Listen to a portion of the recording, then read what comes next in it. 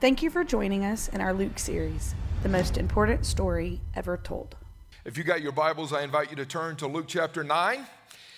And if I had to title today's message, I would title it, The Day Jesus Opened a Buffet. That's exactly what's going to happen here. Jesus is about to open a buffet, and there's about to be a lot of satisfied souls, if you will. Father, I pray in the name of Jesus that you would have freedom to speak. I pray that every heart, every person in this room would be open to you, to what you want to say to them, what you want to say to me, what you want to say to us. I pray that you would give us eyes to see. I pray that you would give us ears to hear. And Father, you would give us spirits to understand what you want to do in our lives. And so I pray that you would use me as a vessel for your glory. In Jesus' name, amen. You know what's interesting? Besides the resurrection of Jesus, the only story and miracle recorded in all four Gospels is the story of the feeding of the 5,000 plus. Is that not powerful? The only story that you will find in all four Gospels is the feeding of the 5,000 plus, which means that God wanted this story shared with the entire world. There's four Gospels, right? You got Matthew. Matthew was written in such a way that he targeted the Jewish people. And Matthew emphasizes throughout his gospel that Jesus Christ really is the promised Messiah. He highlights him out of the gate by even bringing about the genealogy of Christ. And he goes, man, look at his credentials. He is the Messiah, and only God could do what Jesus is doing, which implies he's God. Matthew, that's what he captures. Mark targets the Roman audience of that day. And there was some of these Roman folk that were coming to Christ. And so when you study the Gospel of Mark, he highlights, look at Jesus. He lived a perfect life. He was sinless, and that was one of the things that would speak to that audience of the day. And what he highlights is, do you not realize he really is omnipotent? He has all power. He's God. John, he comes in, and John's gospel is written to all people. And he emphasizes that Jesus Christ really is God in flesh. And what he emphasizes, if you study the Gospel of John, is that Jesus is 100% God and 100% man.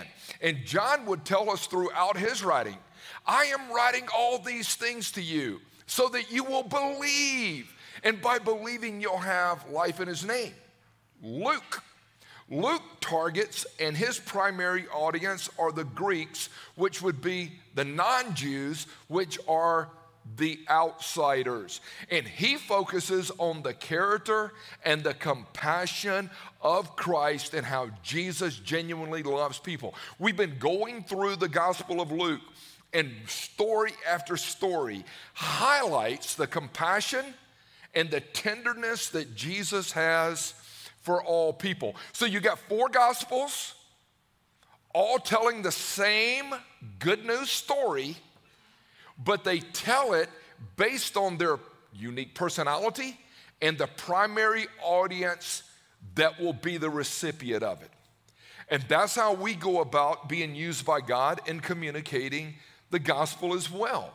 Our personalities, God uses them, but the primary audience, how you deal with one sect of people will be different than how you talk to other people. And so you have to be sensitive to the Lord and go, what do you want me to do here? Okay? So as we dive into the feeding of the 5,000 plus, we're about 2 years and some change into Jesus' public ministry. He's going to get about 3 years of public ministry. Here after a few more stories, he's going to set his face toward Jerusalem and start heading that direction where he ultimately is going to be crucified. So by now, 2+ years into his public ministry, and he is starting to become famous. Here's the interesting thing with fame. fame will always attract followers. Fame will attract fans. Fame oftentimes will see people start to jump on the bandwagon, okay? I grew up in Georgia. I grew up in Noonan. And so, you know, based on my background, I love baseball. I was a baseball fan. But as a young guy growing up in Georgia, as a baseball fan, back in the 70s and the early 80s, we had the Braves. We would go to Atlanta Fulton County Stadium, and there would be about 4,000 people there. The highlight of going to a game for me was, I got to see it, but I wanted to see Nakahoma run. I'm like, come on, Chief, let's go, come on. And the Braves were terrible. But if they were not just terrible enough, the Falcons were just as bad. And you would see banners hanging in Atlanta that would say, "Go Braves," and "Take the stinking Falcons with you." But all of a sudden, it shifted. In the early 90s, all of a sudden, Bobby Cox starts to build this team, and in 1991, the Braves go to their first World Series, and guess how many people showed up? Not 5,000, you couldn't get a ticket. And they went back in 92, and 93, and 94. What happened? They became somewhat famous. They started winning, and fame attracted followers. And there were people jumping on the bandwagon that had been off the bandwagon for years. The crowds are showing up, man, to be in the presence of Jesus.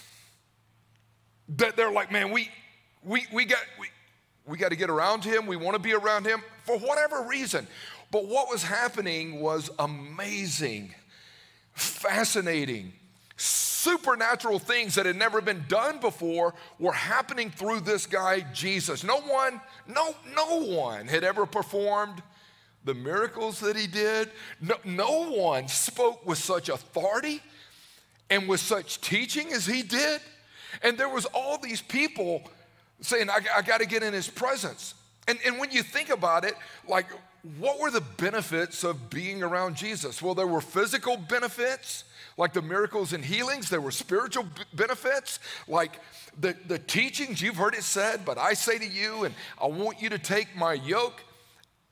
These were all benefits, but there were social benefits, meaning, what was the social benefit? Well, it was becoming kind of the end thing to do. And so that's where we're at in this thing, Nick. Even as you painted it up last week, like, why did they show up? Why did the crowd come? What was their? They were hanging. They were hanging. Now, 4 Gospels telling the same story. And I'm going to read a bit from each one of these Gospels, and we'll land in the Gospel of Luke. Matthew 14, starting in verse 13. As soon as Jesus heard the news that John the Baptist had been killed, decapitated, Herod got to take him out, so JB has been killed, Jesus left in a boat to go to a remote area to be alone. I highlighted and underscored that. JB's been killed. I'm going to a remote area to be alone. But the crowds heard where he was headed. They followed on foot from many towns. Jesus saw the huge crowd as he stepped from the boat. He had compassion on them, and he healed their sick. About 5,000 men were fed that day, in addition to all of the women and all of the children. So we call it the feeding of the 5,000, but really, if you study this, most scholars would agree that there were probably 20,000 people there following, moms and children hanging out with their dad. We got to go be with this Jesus guy.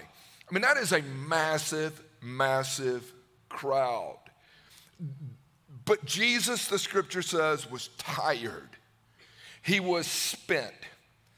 Physically and emotionally. You ever been there where life has just beat you up and beat you down?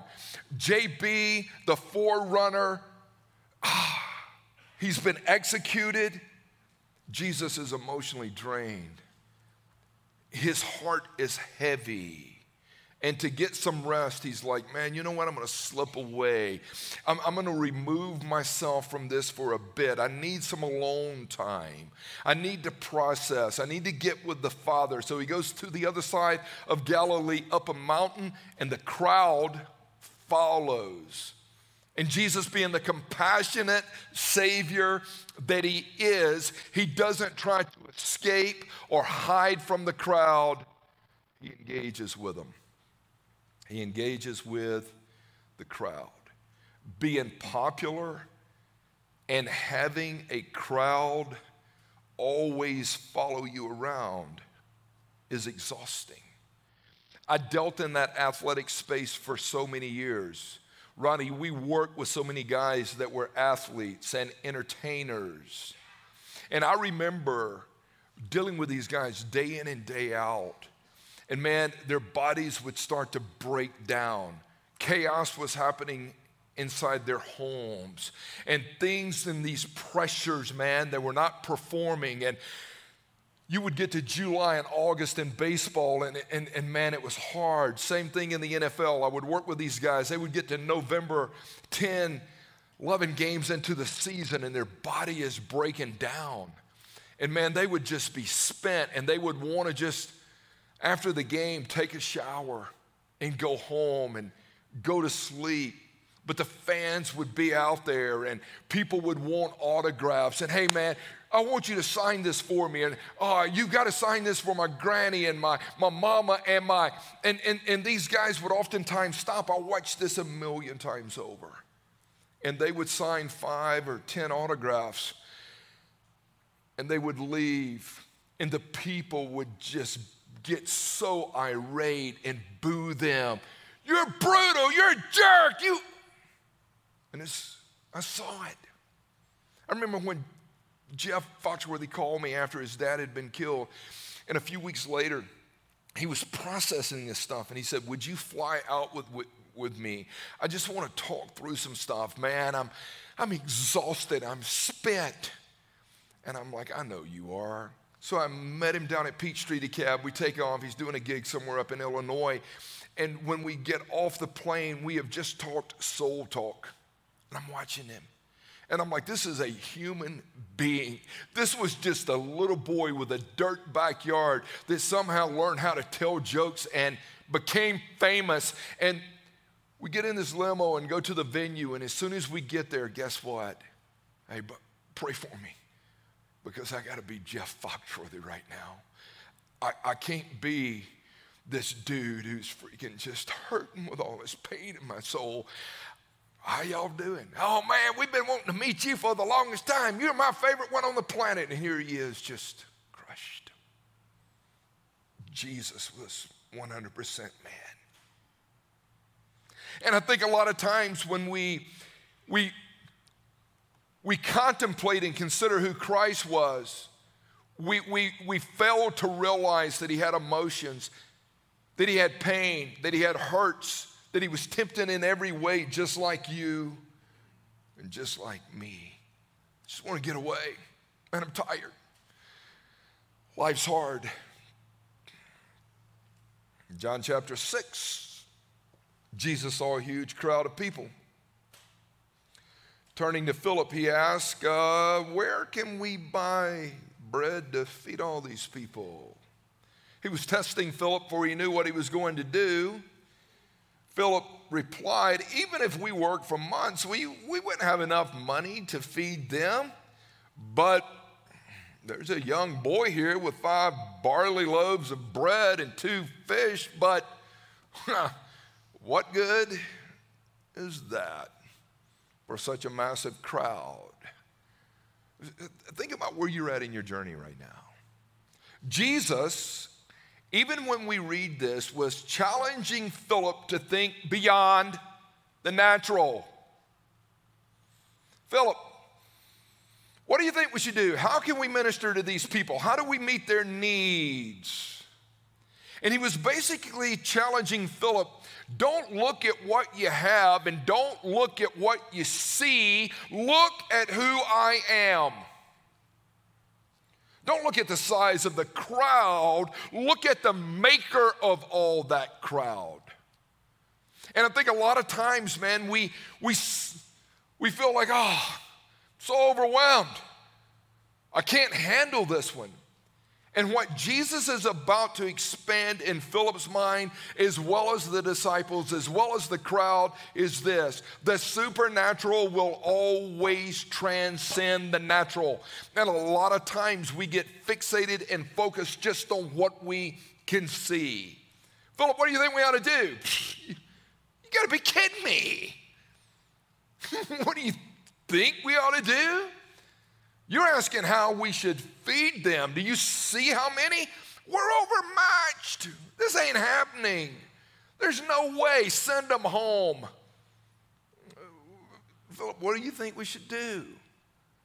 I mean, in our day, if we saw a large crowd, we would go, well, at least we can call some pizza delivery place, maybe call Huey's and say, hey, man, can y'all throw some extra chicken in the fryer? Or those were not options in that day. You ever feel like the Lord asked you to do something that's totally beyond what your capabilities are? You ever feel like the Lord is trying to stretch you to depend on Him and to experience Him in a way that you never have? Jesus knew what He was going to do when He asked Philip the question. Jesus was never confused about His identity. We are. He knew that He was the God of the impossible. I'm the God of the impossible. What are you focused on? As we do life, are you focused on your resources? Or are you focused on His resources? Are you focused on He is able to do exceedingly abundantly above what you can ask or think? Or are you trusting what you've got? What is your God able to do? What is your God able to do? Nick broke it down last week, even talking about Jairus coming to Jesus. The religious system was not working for Jairus. The religious system was not going to save his daughter. The religious system could not heal his daughter. He's like, I got to get to Jesus. And he did, because he believed that Jesus was able to do the impossible. These disciples have witnessed miracle after miracle after miracle, but what they were looking at seemed impossible. Calming the storm, they'd never seen anything like that, but he did it, and they were like, well, how about that? Raising a widow's boy who was dead and interrupting the funeral, never seen anything like that. Peter, James, and John, sons of thunder, go into Jairus' house, never seen anything like that. Woman hemorrhaging for all these years, touches the hem of the... Never seen anything like this, but when they look at 20,000 people, they're like, man, you need to tell them to hit the road and take it to the house. Mark captures this. Later in the afternoon, his disciples came to Jesus and said, this is a remote place. It's already getting late. Send the crowds away so that they can go to some of the nearby farms and villages and buy something to eat. But Jesus looked at them and said, you feed them. And they said, with what? No, we're not going to send them away. Luke chapter 9. All four Gospels tell the same story, emphasizing different points based on the writer's personality and the primary audience that they're speaking to. Don't miss that. Jesus said to his disciples, have them sit down in groups of about 50. Do the math, that's 400 groups. Have them sit down in groups of about 50. 400 groups. Many scholars believe that Jesus is prophetically revealing to them that he is the manna from heaven that God provided through Even the Old Testament prophets of what they experienced with Moses and others. 400 years they walked in silence with God, not speaking. 400 groups, divide them there in groups of 50. On the day of Pentecost, day 50, the Holy Spirit's going to explode. This is a lot of prophetic truth going on up in here. Set them down in groups of 50. Jesus took the 5 loaves, the 2 fish, looking up to heaven. He gave thanks. He blessed them, broke them, and kept giving them to the disciples to distribute to the people. They all ate and were all satisfied. 20,000. And there were broken pieces which they had left over, picked up enough for 12 baskets. 20,000 people that are hungry. What's happening? You ever feel overwhelmed? Just look around you. What is happening? They're looking, going, where did all these thinking folks come from? We're tired.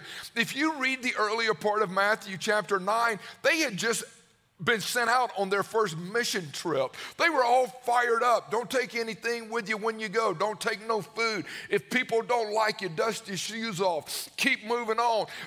They're wanting to come back and high five old Baptist days. Oh yeah, we knocked on so many doors and we saw so many people pray to receive Christ, and you ain't gonna believe how God used somebody like me. He's like, can it? It doesn't work. Hey guys, I'm gonna send y'all out. Okay? They come back in. He's like, all right, I'm tired. JB's been killed. We'll talk about your experience later, but it's not about your experience. It's about you just walking free with the Holy Spirit. That's what he's trying to get them to. Y'all pumped about your first mission trip, but you're tired. I'm tired. I'm not sending the people home. We're not turning people away. We're not writing people off. Why? Stop. Jesus recognized that their spiritual need was greater than their physical hunger. And that's where we've got to get with people. When we sit down with people, eyes that look are common, but eyes that see are rare. And if you look beyond the obvious of what you're able to see into that person's soul and into their spirit, do you see them? Yes, I see them. They were following Jesus because their hearts were empty, not because their stomachs were empty. They were following Jesus because they were starving spiritually. They were following Jesus because they were longing for hope and deliverance and freedom and salvation and to be set free. They're not following him because he's about to break out a few Happy Meals for them. They're following me, guys, because they're sheep without a shepherd. They're following me because they're lost and they're hopeless. They're following me because they don't need a burger. They need the bread of life that will satisfy their soul. You want to do something crazy? Pause and look at the person sitting to your right, to your left, to the person sitting in front of you. I can look around this room and it's like, what do you see? Every person in this room, whether you've tasted it and experienced it or not, every person is starving for their soul to find healing and hope and restoration. Just look. Just look. Just look. You see people and it's like, I made it in there today. But man, this marriage is hanging on by a thread. Man, is there hope? Is there potential healing? Man, I'm battling this health issue. It's so hard. Man, my child is living like hell and I haven't slept for a few nights. Man, I've got all this pressure on me and my body is just wore out. And Jesus looks at all these people and he knows this isn't an opportunity right now for me to declare who I really am and for them to experience what only I can offer. He's about to reveal his glory, his power, and his authority.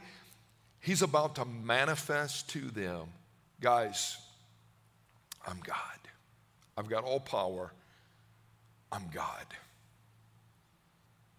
Here's some basic observations I wrote down, just simple observations. I told Nick, I said, I read through it. This was weeks ago. And I'm taking a walk across the street. I go on about a 45-minute walk. And I'm like, all right, based on what you know, the story of the feeding of the 5,000 plus is, what are some observations that you have? You're not looking at it. You're just walking through, thinking through, and praying through. What do you want to show me, God? The first thing I wrote down was compassion for people drives the narrative of Jesus. If there was anything that defined the narrative of Jesus, what would it be? His compassion for people. You love people. So as a result, Lord, of knowing what Jesus was about in regards to his earthly mission, his compassion and care and kindness and love for people, I wrote down, I've got to see people. I've got to care for people. I've got to be willing to minister to people. I've got to be willing to feed people. I've got to be willing to engage with people, just people. People are searching. I'm like, yes. What other observation would you make? Benji, listen to this. I wrote down, you must be willing to be inconvenienced. What is happening here was an inconvenience in these disciples' minds. We sent them away. It's been too hard of a day, too long of a day. And if you're ever going to serve God and be used by God, Sandy, we're inconvenienced at times. People call at the most random times. And what's happening? Just go hang out with them. Some of them can wait, but some of them need immediate love and care. Just go. There's a lot of people that I know that are not willing to be inconvenienced. And God goes, I can't use you. I'm not going to be able to use you. Another simple observation is to refuse. Refuse to ignore those people around you that are spiritually starving and searching. Don't ignore them. They're lost. They're hurting. They're depleted. What's another observation? If you walk with Jesus, he will continue to stretch your faith. You go hang with me? Yes. Well, I'm not done stretching you, Tim. I'm glad you got 37 years in this walk with me, but I'm about to stretch you some more. I'm about to crush you some more. I'm about to allow your flesh to be crucified some more. It ain't about you. I don't need you. You need me. I'm going to stretch you. Step into this, okay? And this miracle in moment will stretch these disciples like they haven't been stretched like this. Here's another thing. What did you write? Give the Lord what you've got and just watch him work. Quit withholding. What do you got? That's what I got. Back to the woman. What do you got? I got hair and I got perfume. Tools of my trade that I have used for sin and pleasure.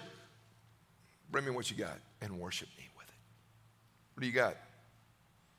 I got a house. Oh, you do? Great. Are you doing a small group there? Oh, you're not? Why are you not using what you got? Oh, you got a table? Are you doing come to the table and invite people and getting to know them? And well, I'm not a good cook. It doesn't matter. It's not about the food. It's about the spiritual connection. What do you got? I got a voice.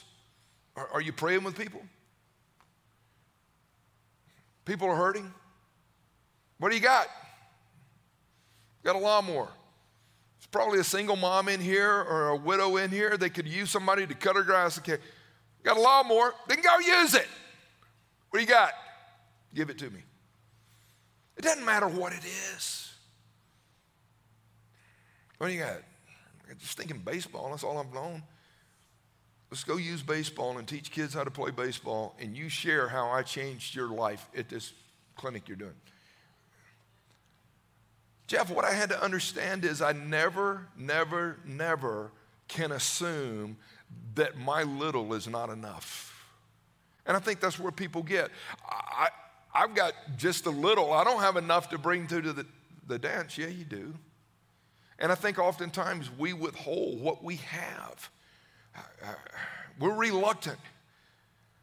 I want to stretch your faith. Nah, I'm good. And you know what's interesting is when you ponder this story, we oftentimes think like the key characters are Jesus and the disciples and the crowd. But I think about Cindy and Linda and so many of our ladies that are serving in there, like with 4, 5, and 6. Sandra, you were in that space for so long. We think, oh, look at Jesus, what he did again. Look at the disciples. How about the little boy with the basket? How about the little dude over there with the basket? No one in the crowd thought that little boy with the basket mattered.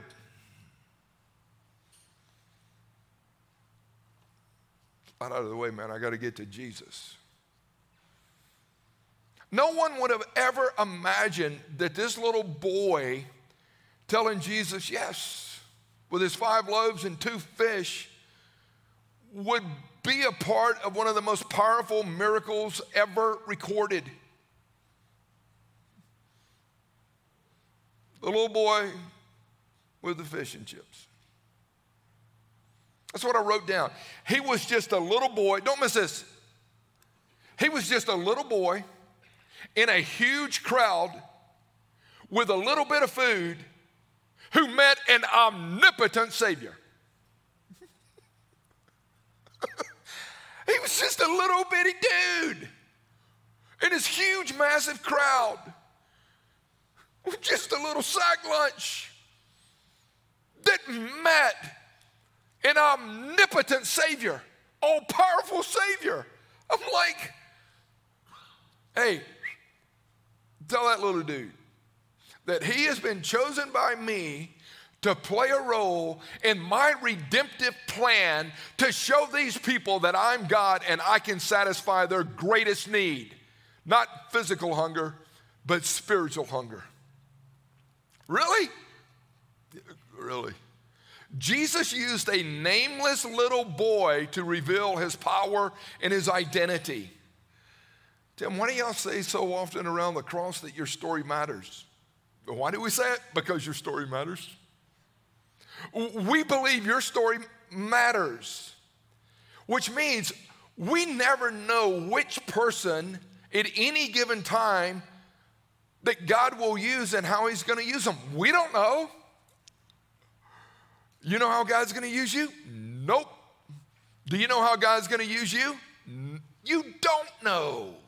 When you're available and you say you can have what I've got. We are never just one person in the crowd. Well, I'm going into church today, but there are a couple hundred people in there, man. I was just one of 200. No, you're not. You're one of one. We're his workmanship. We're a one-of-a-kind piece of art. You are. You're unique. We all have something to offer. You've got something to offer. God's giving you something that nobody else has. Your story's different. Are you going to use it? We never know who the Lord is going to use at any given time. The Lord knows you. Does he know me? Yes, I know you. He knows where we are in life. Chip, Craig, he knows where we're at right now. He knows what we're going through. He knows what we have. He knows how he wants to use you. But we oftentimes silence our stories. I'm not telling all my story. It's like, okay. But he is the divine author of every moment of our lives. He's writing these stories. Even when we jack them up, he redeems them back to himself. You believe that? He can redeem these broken pieces of your life story that you have already written off and said, that sucks, that's wasted, that's no good. Watch him. He can redeem those broken pieces of your life story to help offer hope to somebody else. Man, this is broken, this is jacked up, this is messed up. I know I want to use that too. You do. Yes. But what if the little boy who had told the stranger, hey, Mr. Jesus wants your food, little boy. What if he would have said, no? Nope. Man, I ain't had no breakfast today. That's all I got. My mom and dad told me not to talk to strangers. I'm not sharing mine. You know that's how we work. You willing to share what you got? Nope. That little boy said, yes, Mr. Jesus can have what I have. Mr. Jesus can have what I've got. Tell Mr. Jesus here. That little boy was selfless. He gave away what he had. Tell him he can have it. We talk about the pain and the shame and the guilt. We carry that crap around. And it's like Jesus is saying, give me your pain, shame, and guilt. I want to give you love and acceptance and worth and joy and peace. You're carrying that crap around. You think it's broken and no good. Just give it to me. Just give it to me. You think your story's wasted. It's not. I want to redeem it. Mr. Jesus, you tell him he can have what I got. Okay? And then Jesus did what only Jesus could do by feeding 20,000 plus and having leftovers. Here's the rub for us today. Here's the rub for you. It's the rub for me. Like, this is our rub. Am I willing to say yes to Jesus? Yes. Use me. Yes, do whatever you want to do. Yes, I'm not going to withhold any longer from you. I mean, Jesus did the impossible through a little boy who said, yes, yes. What happened? I don't know. I just gave him what I had, and I never thought, nah, that's weird. We never know what God will ask. We never know how God will use us. We never know what's going to happen when he does use us. It's like, hey, let me redeem your broken mess. Let me take it. Just give me what you got. And that's the question, really. Am I willing to give God what I've got? Am I willing to just say, here? Am I willing to trust that he knows what he's doing?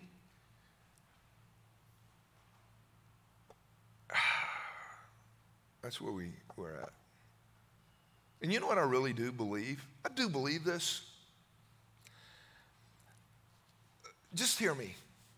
You go, sure, you believe it. I do believe it. I believe this.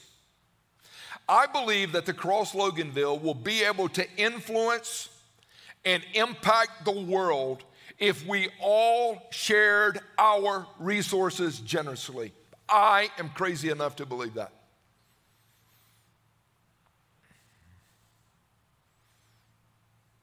I believe that. I believe if each and every one of us brought what we had, laid it on the altar and said, use it, I believe if we all live lives of radical generosity, and we tithe and we shared and we leverage what we had, I sit there sometimes and I'm like, I wonder what you would do if a remnant of people who call you Lord really said, you are now Lord, I've called you that, but I haven't practiced that. Let's go. Acts 2, Acts 4 mindset. Let's leverage what we've got and reach Loganville and beyond with the gospel. Wonder what he would do. Wonder what he would do. Wonder how he would use you just floating through the community and the relationships you have. Don't you want to be used by God? What happened? Jesus took the bread and the fish and he gave thanks. Hey, God, thanks for this. The disciples are like, you're nuts. You're going to give thanks for that and look at the 20,000 plus, and God multiplied it greatly. Do you know an attitude of gratitude, when you just look at what God has given you right now and you lift it up and say, thank you. Thank you for blessing me. I mean, I got a place to lay my head and I've got something to eat today, and thank you. Would you multiply whatever I've got right now and bless other people through it? I mean, Craig, this is where we want to live. It's like, Lord, thanks. I'm going to share it. Yeah. You know, I like that dude. He just kind of gives away what God blesses him with. He makes money, but he ain't consumed with all that. He just, how can I bless people today? How can I take what God's given me and bless somebody else with it? Let me close this thing up. If I had to close it, I would say this. Based on the four Gospels, Matthew, Mark, Luke, and John, who they're writing to, primary audience, I would tell you this. This miracle, as I look at it, recorded in all four, God's Messiah is here. Jesus really is all powerful. He wants to redeem your story. Man, God in flesh, we behold his glory. Glory is the only begotten of the Father, full of grace and truth. He is compassionate and caring toward people. This is it. Jesus saw the people and had compassion for them. He sees me and you today, and he's got compassion for you. No matter how far you've wandered and drifted and where you've been, he goes, you know I love you. You know the truest thing about you is that you're loved by me. You know I want you to know me. I desire for you to have a relationship with me.